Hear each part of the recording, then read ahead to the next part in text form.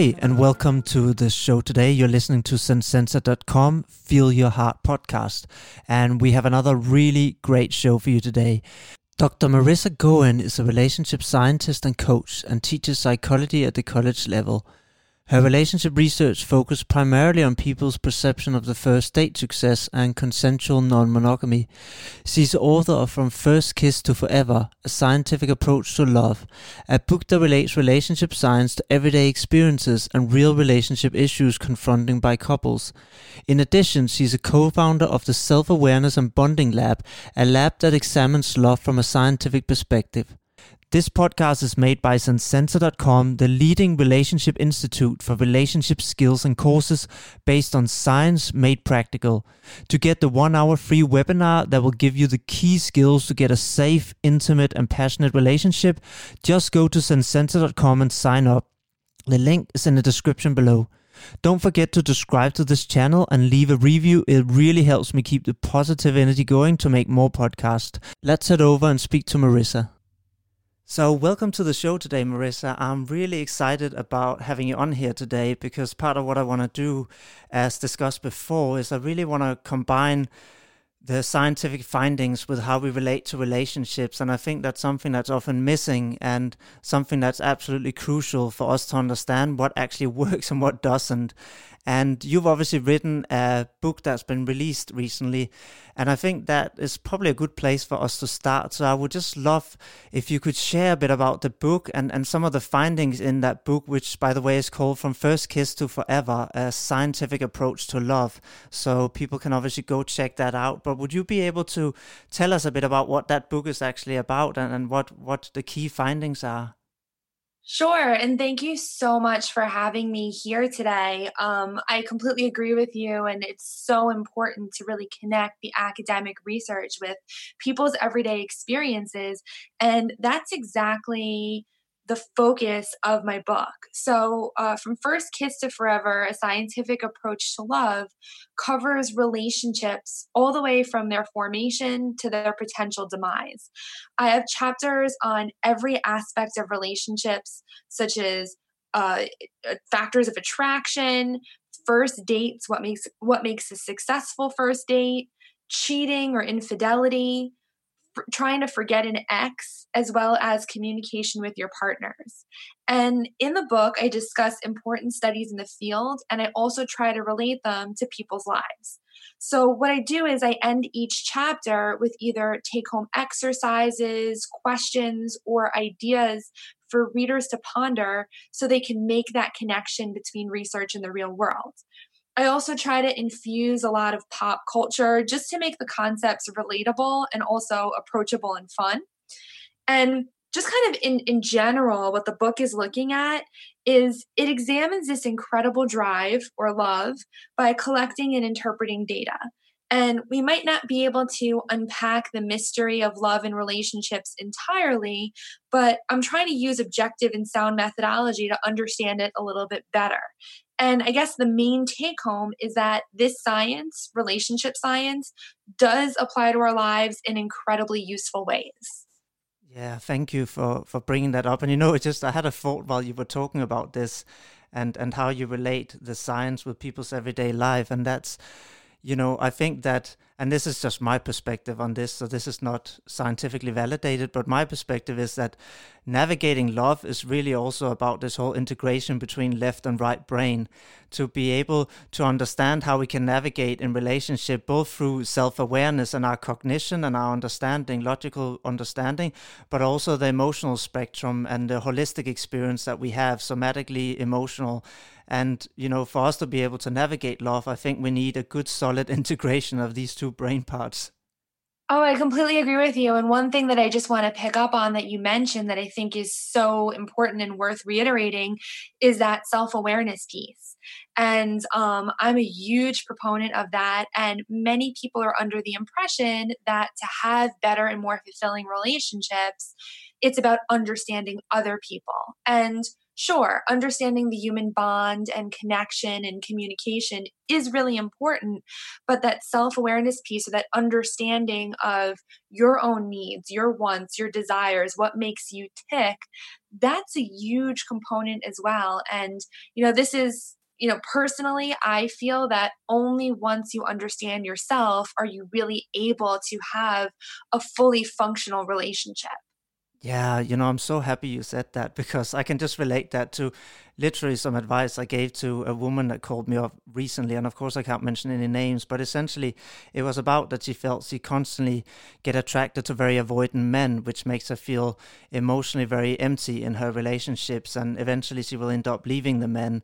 And she said, however, when she has emotionally available men, she doesn't feel attracted. And she had been giving this I guess, well-intended advice to just try and stay away from those men, and also to write down a list of what she want in a man so she could get clarity. And there was nothing wrong with doing that. These can be good exercises. But I said to her, the fact is, it's not a cognitive process when you feel attraction to a specific man over another. So, you can't cognitively say, oh, I want to be attracted to this and not this. That's not going to necessarily help you. I said there's probably some patterns here that we could look at from your childhood of why it is you find this attractive. And there might be things that we can heal that make you start feeling attracting towards men that are emotionally available. So again, I come back to what you said. I wanted to help her become aware of her own patterns, and instead of focusing on the men and what she wanted in the man, etc., I wanted her to focus on what it is that caused her to repeat these behaviors, and how can she maybe go back and heal some of these wounds. And we then started talking about some of these wounds of abandonment that caused this behavior. And again, so yeah, I just think it's a really interesting point how you said, we need to focus on self-awareness. And also, I guess there's a saying, and you can maybe say this is wrong or right, but that similarities to some extent attract, which can also then again mean that we are more likely to attract someone that we desire when we have similar qualities in ourselves. I don't know, what does the science actually say in regards to that? Yes, that's such a good point. I mean, that's one of the biggest misconceptions in the area of relationship science, that adage opposites attract. And opposites do not attract. It's really those similarities, as you pointed out, that really help people build a strong and stable relationship. And I mean, similarities at the deep level. So, not necessarily what music you listen to or what sports team you root for, but who you are at your core. What are your values? What are your beliefs? What are your morals? And to your point about the advice that you gave to this woman, I think it's incredibly insightful and also really amazing advice, kind of delving into what are these subconscious patterns that might be occurring, not only within her life, because, research does support that our early attachment, there's a correlation between our early attachment and then the types of relationships that we seek out later in life, but also intergenerational patterns. So, what kind of attachment patterns were modeled for us between our parents, between our grandparents? And, these different patterns and these views of relationships get incorporated at this subconscious level and can definitely influence us in terms of our romantic lives. Yeah, thank you for bringing that up, because again, it really brings up that for have more flourishing relationship, we need to go back and look at our own past, essentially, if we feel dissatisfied, rather than we have this idea, I guess, in I think especially in the culture we live in now, where everything seems so replaceable, they're just a swipe away. And we feel if there's problems, if we don't feel in love, if we feel there's challenge, people so quickly want to run away because they can just go swipe again. And we forget that, if we just, and I'm not talking about abusive relationship, those absolutely get to safety, take care of yourself, but I'm just talking day-to-day issues in relationships, how so quickly we run away, rather than realize that we are probably just going to bring the same issues to the next relationship. If we feel really anxious and get really jealous, yes, of course we can look and talk to our partner about their behavior, and that might be able to calm some of it, but there's a high likelihood we would feel very similar in a new relationship unless we start looking at it. What is it that's causing us to feel all this anxiety, etc.? Yes, and like to your point about looking for other relationships, I mean, I think that there is kind of this belief that with such large dating pools, or the perception is that there that there is such a large dating pool when you go onto one of these swipe-based sites where you can see hundreds, if not thousands, of different profiles and easy access to different people right at your fingertips, it might seem very easy to just quickly abandon ship if someone doesn't meet one of the criteria. Now, of course, I'm also not talking about abusive relationships, as you mentioned, or, something at a deeper level. So if you have some sort of non-negotiable, if religion is very important in your life, or if you want to be with someone who prioritizes their health and is a non-smoker, like if there are certain things like that, then okay, can understand you leaving the relationship in search of another person. But it's almost like we're under the impression that we can create a list of attributes and search for that specific person on a dating site.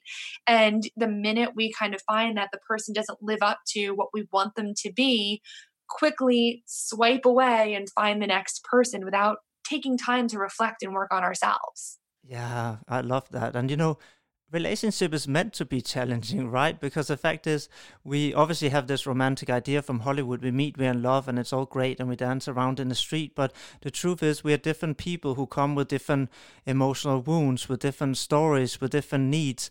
And when those two meet, eventually, some of those things will clash because, of course, they're not compatible. And this idea that we're supposed to just know what our partner want if we really love them, which is obviously not true because we don't have that ability to read other people's mind, even though it would be wonderful. So the truth is, it's very much about communication. And you also mentioned about your book addressing this. So I want to get a little bit into that. First, we talked about attachment patterns. So I guess one of my questions is how we can use the knowledge of different attachment styles to actually help relationship thrive. Is that something maybe you could touch upon?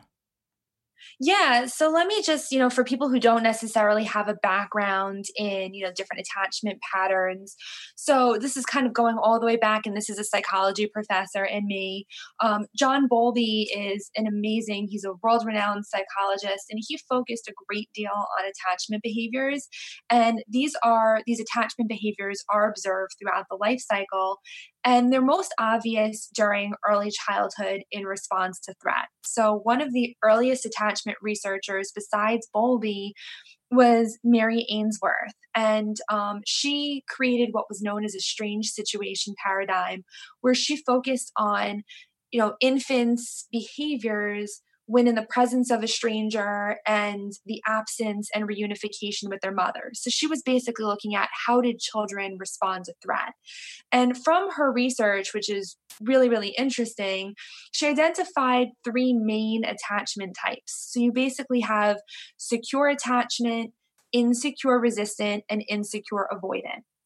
And people who are securely attached, they basically view the world as safe. They view the world as predictable. This is kind of the gold standard, if you will, of relationship attachment types. And research has shown, as I mentioned before, that childhood attachment styles are consistent with those found in adulthood. So those attachment bonds that we develop early in life, whether they're secure, anxious, or avoidant, as a result of our interactions with our caregivers, will be similar to the styles that are exhibited in our romantic relationships. And it can affect everything from partner selection to the way in which we relate to our significant others and the behaviors that we display during the course of our relationship. So, as a result of this, when we examine relationship related behaviors, attachment styles are really, really important to consider.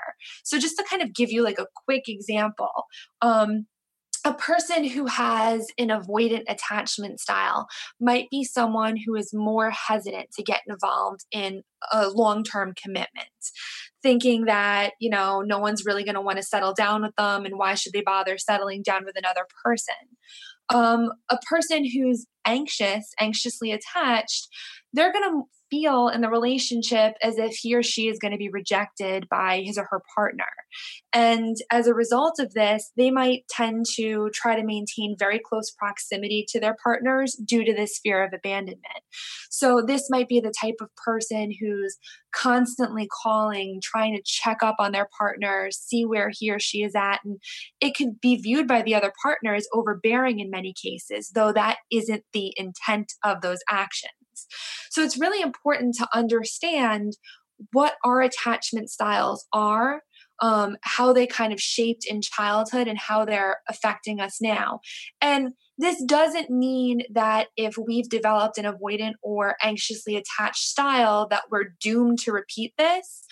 We're able to modify our attachment behaviors by working with a therapist or a marriage and family therapist, or even just being aware of what our potential triggers are and having open and honest communication with our partner about these triggers and about our attachment behaviors. Yeah, thank you for really clarifying that, because you're right, most people probably don't know what we were talking about. And I also think it's important to mention that there's also fluidity in the way that we are not, and you mentioned this already, we're not a fixed thing. So it's important that when people listen to this, they don't categorize themselves and say, okay, I'm avoidant, so I'm doomed, this is just how I am. That's not the case, because therapy and also relationship itself, if people have a lot of self-awareness and good communication, can help us heal. So I've seen that people that are maybe slightly anxious, if they end up being with someone who's very secure and they're able to communicate their needs for safety and those are given, they can slowly over time start becoming more securely attached themselves, right? And I even noticed with myself, while normally I'm mainly securely attached, if I had been with a partner in the past that were highly avoidant, that could start slowly making me more anxiously attached. So yeah, I think it's just important to see there is fluidity to go in different ways depending on, what attachment style our partner has as well.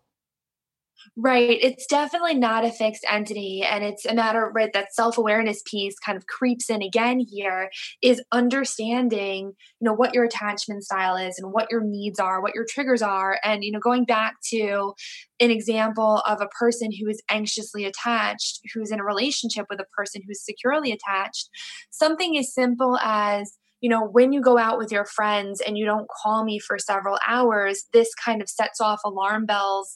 And I start to think, like, have you met someone? What's going on? Are you cheating? As simple as that, by communicating, I need to hear from you because this is something that helps me feel safe and secure. That's important, because if this conversation isn't had, the person who's anxiously attached might start to incorporate some fears or some doubts about their partner, being under what might be an incorrect assumption that their partner is cheating. This in turn would affect the anxiously attached person's behavior, and it would create friction between the two people in the relationship, and the underlying issues and fears would never get resolved. So being able to communicate it, which can be hard at times, and sometimes might require the help of a therapist or a coach, or that in and of itself is extremely important. Yeah, and also I think you're right, because it can be very difficult for people to communicate this, both because maybe they're not self-aware and maybe they are also afraid of being vulnerable and communicate those needs, which I found often. I guess vulnerability is again another big challenge, because we have this, and I was going to talk to you about this later, but this big fallacy of individuality, I guess, where we glorify and say, we should be able to deal with everything ourselves. We shouldn't be dependent on someone else. And, we should always be confident. And we kind of glorify these attributes rather than acknowledge what I think we know now, that the brain is a social organ and we do need each other.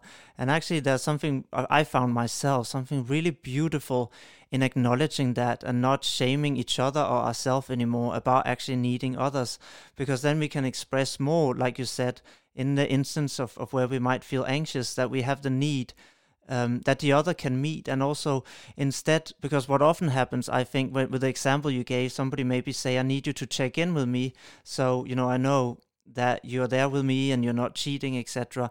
Normally couples, I find, get caught in the argument over the actions taking place. So they would say, you're trying to control me, no, why don't you check in? And they debate the actions taken rather than the underlying need, and that's why the conflict doesn't get resolved, right?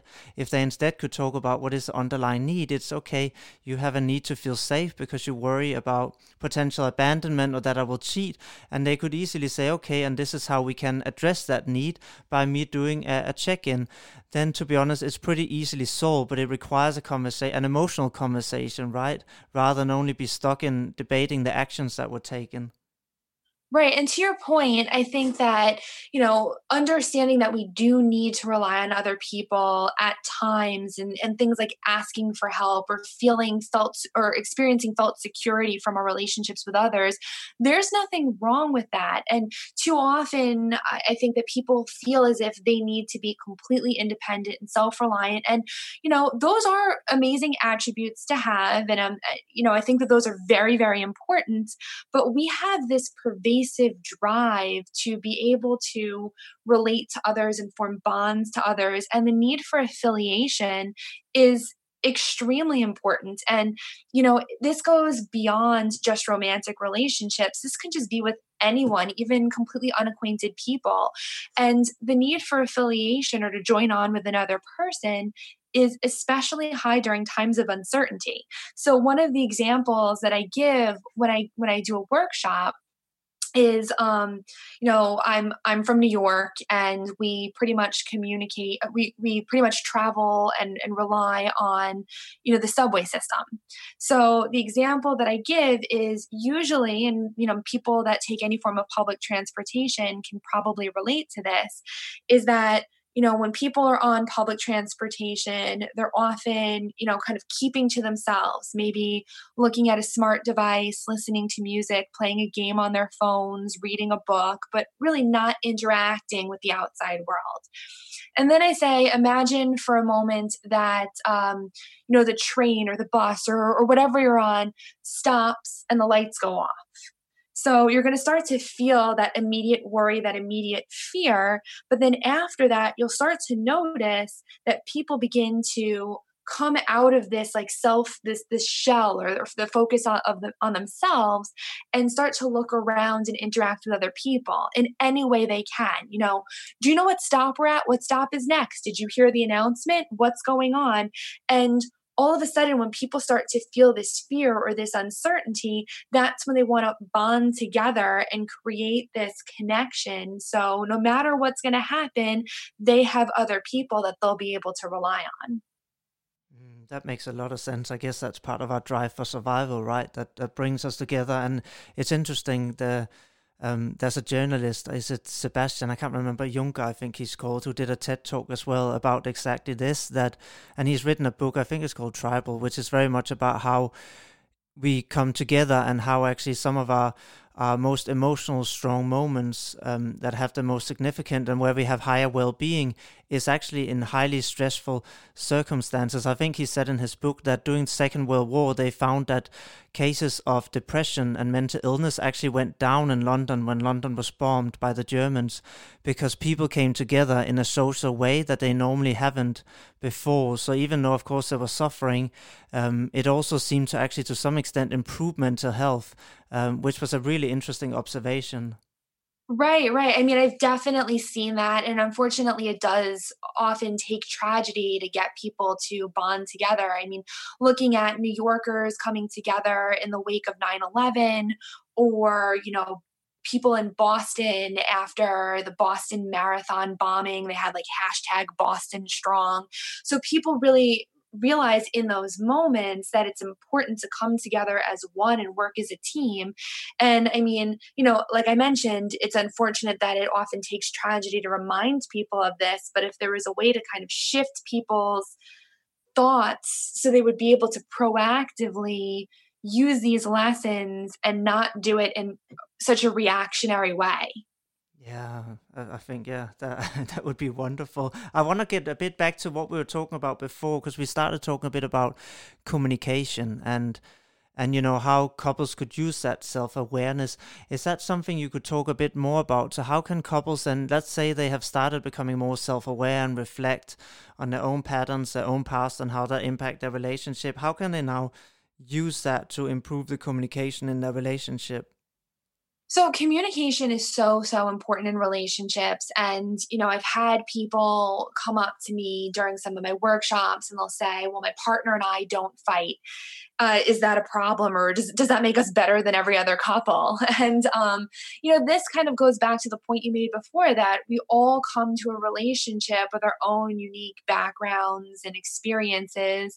And I often say that if you're not really fighting or arguing, you're probably not letting your guard down and being vulnerable. And because at some point you're going to experience some conflict. And I don't mean this has to be like an all out, like aggressive fight, but just a disagreement. Disagreements are important because, disagreements can sometimes bring clarity to the relationship by helping us understand our partner. And a lot of, what the research that I focus on in the area of communication is actually that of John Gottman, who is amazing. And he is out of the University of Washington in Seattle. And he talks about what's known as the 4 horsemen of the apocalypse within relationships. And he's done a lot of research in this area. And I think that just even being aware of what these 4 horsemen are can help us improve our relationships, not just our romantic relationships, but our, friendships, and even, our relationships with our coworkers. And just to kind of give you a sense of what they are, we have criticism, defensiveness, contempt, and stonewalling. So I'll go through each of them briefly and give the listeners an idea of an antidote, or what we can employ to kind of stop this horseman from impacting our relationship in a negative way. And as people are listening, if they start to realize that they tend to employ these in arguments, it's okay. We all do. A lot of us employ these. It's about realizing it and making the appropriate changes in the future. So, for example, criticism is when you attack your partner's character. So, for example, if you were to say, you always leave the dishes in the sink because you're such a slob, what happens is your partner is going to remember that you called him or her a slob long after the argument or the conflict is over. So you have communicated you think your partner is a slob rather than what you were really upset about, which was your partner leaving a mess in the sink. So the way to kind of combat criticism and improve your overall communication would be to use I language. And I language is so, so important. And what you're doing in that case is you're focusing on the problematic behavior rather than the person. So, for example, you might say instead, when you leave the dishes in the sink, I get upset because I'm already running late in the morning and now I have to spend extra time cleaning things, which might make me late for work. So sure, it takes longer. It's not as easy to just quickly drop that in during the course of, communication or a conflict. But what's happening there is you're letting your partner know what behavior is troubling to you and why it's troubling to you. You may not see eye to eye about cleaning the dishes in the sink or putting dishes away, but at least you're letting your partner know why you're upset and what you're going on, and you're communicating the full message. The second one is defensiveness.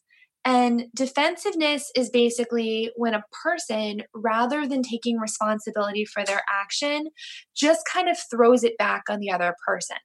So to go back to that dish example I just gave, the partner might say, well, what did you expect me to do? You took forever getting ready in the bathroom this morning. I had no other choice but to leave the dishes in the sink. I was already running too late. So what's happening there is the partner isn't owning what they did in that particular situation and is just kind of throwing the problem back and blaming the other individual. So the antidote in that particular case is to take responsibility. When you do something wrong, and inevitably you will because we're human and, things pop up from time to time. But when you do something wrong, own it. Because if you own what you do wrong, hopefully your partner will follow suit, and then you'll create this culture of appreciation and respect within the relationship. The third main horseman is contempt. And contempt is saying something hurtful while coming from a place of superiority. It's really, really similar to criticism. The slight difference is that you want to think of contempt as basically criticism with a little bit of sarcasm or contemptuousness. And it's kind of like biting, it's caustic. So you might say something like, of course you didn't get that promotion. You can't even keep it together at home. And the goal of saying something like that is pretty much just to like hurt your partner and quote, like win the argument or whatever's going on. But what's happening is you're really attacking your partner's character. And just like with criticism, long after this discussion or this conflict is over, the partner is going to remember those hurtful words. So just as with criticism, the antidote to this is using I language. You know, when something bothers you, focus on the specific behavior or whatever it is that's bothering you and how it makes you feel so you're able to effectively communicate your thought process and your emotions to your partner. And finally, the last one, which I think is one of the most interesting, is stonewalling. And, most people, I'm sure, have heard of the whole fight or flight response. So when danger is lurking, you either get ready to fight or flee the situation. But it's not just fight or flight, it's actually fight, flight, or flood. And that flooding component is when our arousal level goes up, our physiological arousal. So, we're getting involved in maybe a heated argument or a situation in which we're on high alert. So we just completely get flooded where we can't focus, we can't think clearly. And what this might look like in the course of some sort of conflict or an argument you're having with your partner is that you completely shut down and you're not processing any of the information that your partner's saying at the moment. And what happens in these cases is that your partner will often misinterpret this as he or she is not paying attention to me, or he's not an active person in this conversation. So they get angrier, and as a result, they get louder and they get more aggressive, and the argument starts to escalate. But the person who is stonewalled still just really isn't present. So the important antidote to this is when you're not capable of processing anymore, let your partner know and take a 20-minute break. I know this might be hard for a lot of people because oftentimes when you're in a heated argument or debate, you just want to get your point across and be done with it. But don't force a conversation when both people aren't ready to have that conversation because it's not going to be productive. So doing something just like taking a 20-minute break, that's enough to get your physiological arousal level down. And you'll be able to come back with renewed energy, renewed focus, and have a very clear conversation. So it's not what we fight about that's necessarily the problem. It's how we fight. It's how we communicate with one another. So just by understanding those four horsemen and your tendency to employ them in arguments or in communication with others can really help you, scale back on them and improve your communication. That was the best breakdown I had of the four horsemen. I think that was so straight to the point and so clear. I really enjoyed listening to that, even though I already am familiar with them. So thank you for sharing that. And there's one tiny thing I want to add, because you mentioned taking the 20-minute break, which absolutely makes sense. The only thing I would add on top of that I found when I started trying to employ this from Mr. Gottman's work was the fact that if you can employ or do some kind of movement in that 20-minute break, that would serve often wonders. Because again, when we have an adrenaline response, then our biology, we are meant to move. We are meant to either run away. We are meant to fight. That's what adrenaline is meant to do. That's why we have it. And of course, there is no one that we can fight, because you're not supposed to hurt your partner. And also running away permanently is not a great solution. But actually going for a run is a great solution. Dancing, I sometimes dance in the living room, and that helps me release some of that adrenaline to calm down to a place where I'm able to employ those strategies. Because I know for some people, when they get flooded, their prefrontal cortex, or the part of the brain that can inhibit that response, simply gets overloaded and we lose control. And that's when we go into these nasty negative patterns that you just described so well, that are so destructive. And I just found myself that adding an element of movement when we have these breaks really allow us to calm down. What I normally do is a very simple process where when I can feel in my body I'm triggered and I can sense it because I know where I get tense, often my stomach, I will say I need a break, and then I will do some kind of movement. It can be go for a run, it can be dancing in a living room, it can be go boxing on my boxing bag, that allow me to release. And once that initial edge is off, I sit down and just do my meditation, a deep breathing exercise. And I know before I've done that, I should not talk to my partner, because anything coming out of my mouth will not be constructive. Yes, yes. I think that's such a good point. And you also make a wonderful point about, like, with movement, it might take some trial and error for people to kind of figure out, well, what works best for them. So for some people, it might be just going straight to yoga meditation. For other people, myself included, I would need something more like cardio based to kind of get rid of that extra built up energy. Like you mentioned, going for a run or dancing or something. But, using that trial and error to figure out what works best for you and helps to kind of calm and center you so you can go back into that discussion more level headed and more cognizant of what it is that you're saying and communicating is so important.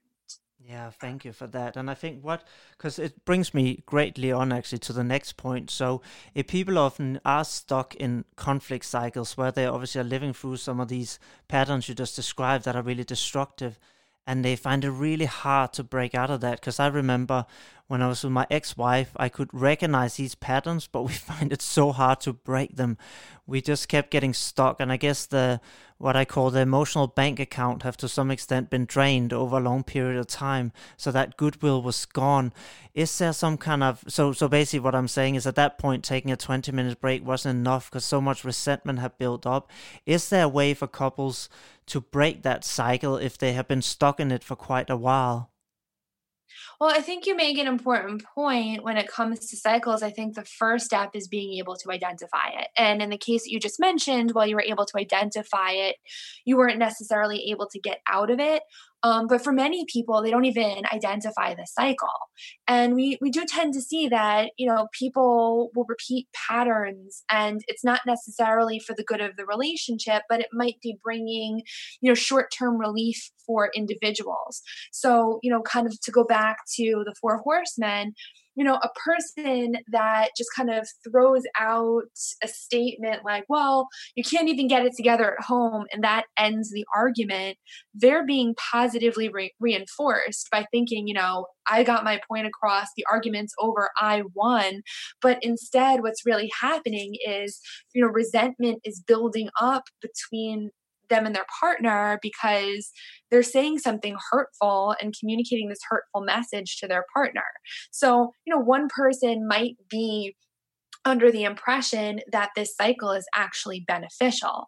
So, being able to call out the cycle or make both partners aware of the problem, which may be able to be done by the partners themselves, might sometimes require outside help in the form of a therapist or a coach. And I'm a huge, huge proponent of marriage counseling, both as a strategy to kind of get through difficult times in a relationship and as a proactive measure to improve and enhance the relationship.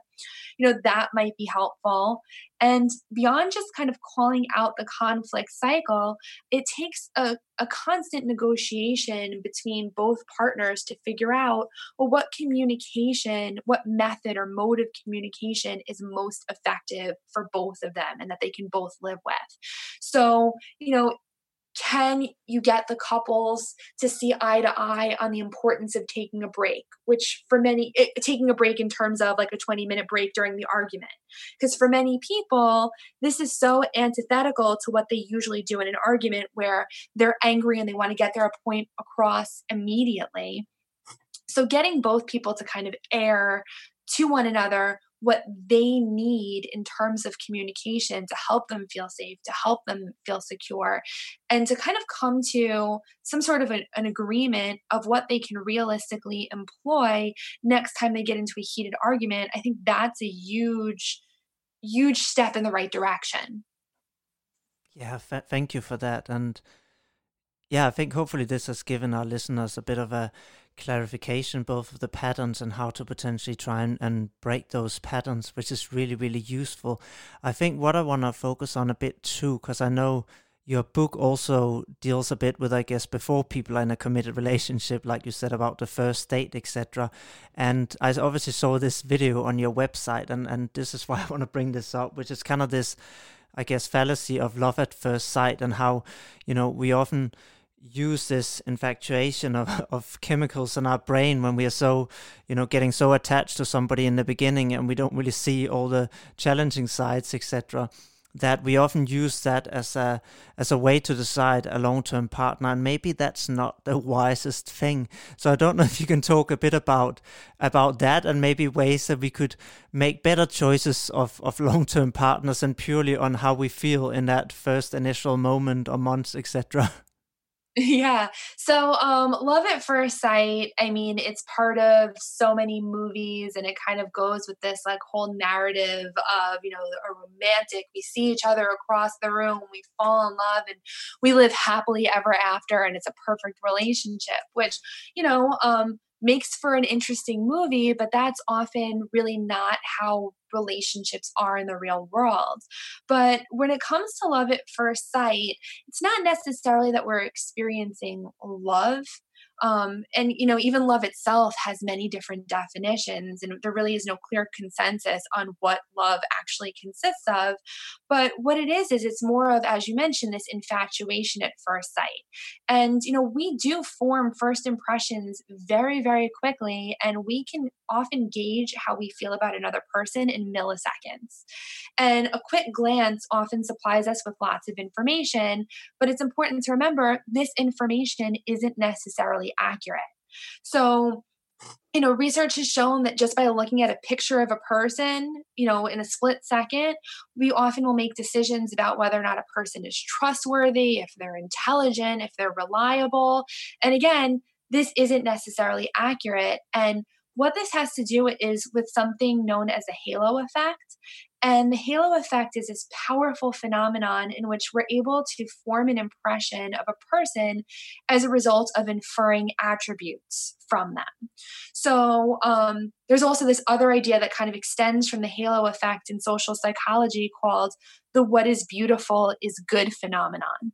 So people who are beautiful, or who are judged to be beautiful, are often seen as good. And other research has shown that they're often seen as more intelligent, more trustworthy, better employees. And we're inferring all of this information just based upon a physical image. So people might actually feel as if they're really in love with this person, like their eyes meet across from across the room. They think the person's attractive, and all of a sudden they're like, they're amazing, they're kind, they're wonderful. But, that's not based upon actually knowing them as an individual. So it's creating what might be, an instant connection or a spark. But, we're back to your question, it's really imperative to take the time to get to know the person and to build a strong foundation so that you're able to create a long lasting and loving relationship built on something more than just an initial impression, which again, might not be accurate. Thank you for clarifying that, because I think while we can enjoy that sensation, it's also important not to trust it fully to make, judgment calls on who's a long-term suitable partner. So I think that's important to kind of clarify. And when you mentioned that we don't have a clear definition of love, which is true. It's something we throw around so much. And I just thought about what is my definition of love? And again, I'm going to throw it out there. This is in no way scientific. I don't think, like you said, there is a scientific definition that everyone agrees on. But I think for me, love is being fully seen and accepted, or being able to give that to another person, to fully see them and accept them. And I feel that's something I definitely have experienced with my children, where I'm able to fully see them, everything that they are, all their annoying little habits, without having to judge them, and just accept that that's part of them and that I truly want the best for them. But again, that's just my own personal interpretation of how I see love. such a beautiful, beautiful definition. And it really, your definition, where you related it back to your children, it encompasses, different types of love, because you have things like, being love when you're being cared for another person, love when you're caring for another person, love for friends, love for parents, love for someone like your children, romantic love. And I think that that's a really great, definition that you supply there. Yeah, because I really feel that love is all across the spectrum, right? Then, yes, of course, there's a romantic and sexual element in adult relationships, absolutely. But I think we often confuses that sexuality with love, while often sex can obviously enhance our attachment to each other for sure, and the bond. I don't think necessarily that alone is love, and I think often we misunderstand that. And yeah, I think you're right, because the way I see love, it does run around the spectrum. I can love my parents in that way, my children, my partner, as long as I'm able to see them without judgment and accept them for who they are. Right, right. And you make an interesting point, about kind of conflating love and sexual intimacy. And a lot of times I've seen people conflate intimacy with sex. And sex is part of intimacy, but it's not all that intimacy is. Intimacy is, letting it has to do with vulnerability. It's letting your innermost wants, fears, desires be known by another person. And intimacy is a part of all loving relationships. So, it's not the same thing as sex, but often, people use these terms and they don't really parse out what the differences might be.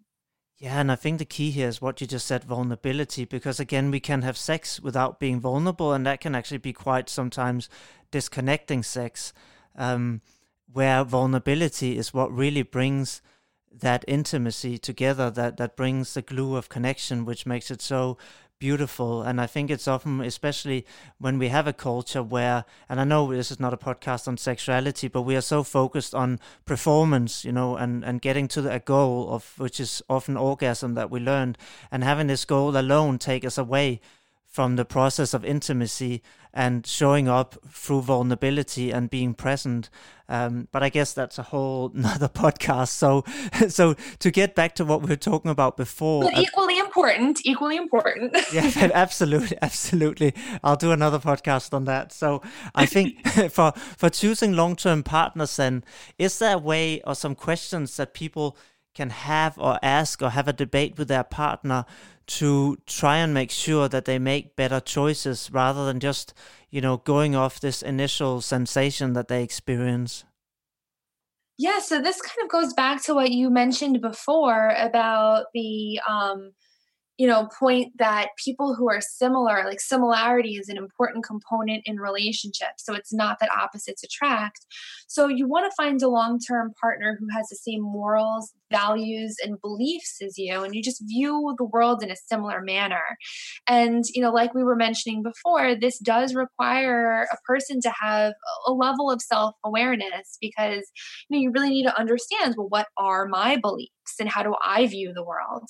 So, some questions that can help you with this is simply by asking, who am I? How do I view myself? What type of person am I? What is important to me? So, what do I value? What do I personally believe in? And this can be in terms of, social rights, spirituality, religion. What are your goals for the future? So you want to ask yourself, what are my personal and career goals? Where do I see myself in 5 years, in 10 years? And along with that, you'll often touch on things, about career or, your geographic location and where it's important. Is it important for you to stay close and live by your family? Or do you want to branch out and, move somewhere new? And only once you understand, yourself and what's important to you, can you then begin to explore, well, what attributes are important to you in a mate? So what type of person am I attracted to? And I don't necessarily mean physically. I mean, what traits in another person? Is it something like humor or kindness? And then you could start to think about, well, what are my non-negotiables?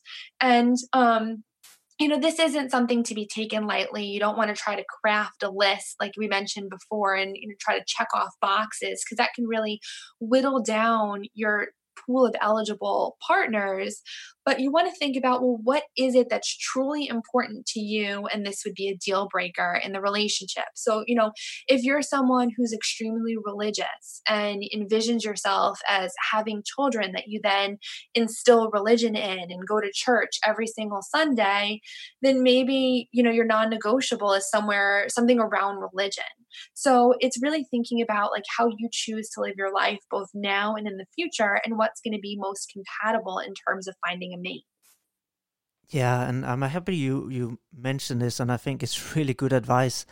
And I think again it comes back to the integration, that to select a good partner, we again need to integrate both the left and the right brain. So we need to obviously listen to our sensation and our emotions, but we also need to listen to the logic, and like you said, look at where are the compatibilities and values and the non-negotiables, which again is more of using the logical brain.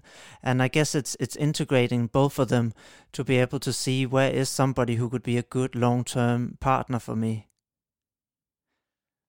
So I think one thing I want to ask you about as well, so we talked a lot about connection, conflict cycles, and I want to talk a little bit about passion as well, passion and desire, because again, we all know, and I guess everybody out there can relate to this, that we meet someone, maybe we fall in love or we are highly excited, we think about them all the time, sex and passion is great, it seems so natural, and then after a little while, 6 months, a year, maybe 2 years if people are lucky, that just seemed to have gone, and we just seem to be with this person who is around and seems very familiar and safe, but we don't really feel that much passion for them.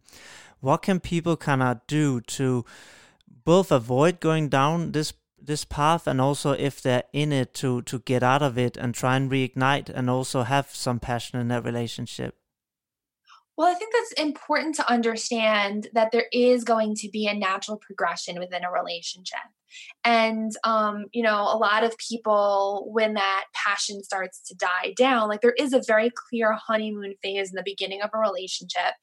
And they get worried when this dies down, thinking, okay, my relationship is doomed. But to realize that there is a natural ebb and flow. And I think, one thing that I often share with people is that you can reignite the passion. And I don't mean in terms of just like sex, but you can reignite the passion and interest in one another by looking for ways to help one another grow. And I rely on the self-expansion model in this particular case.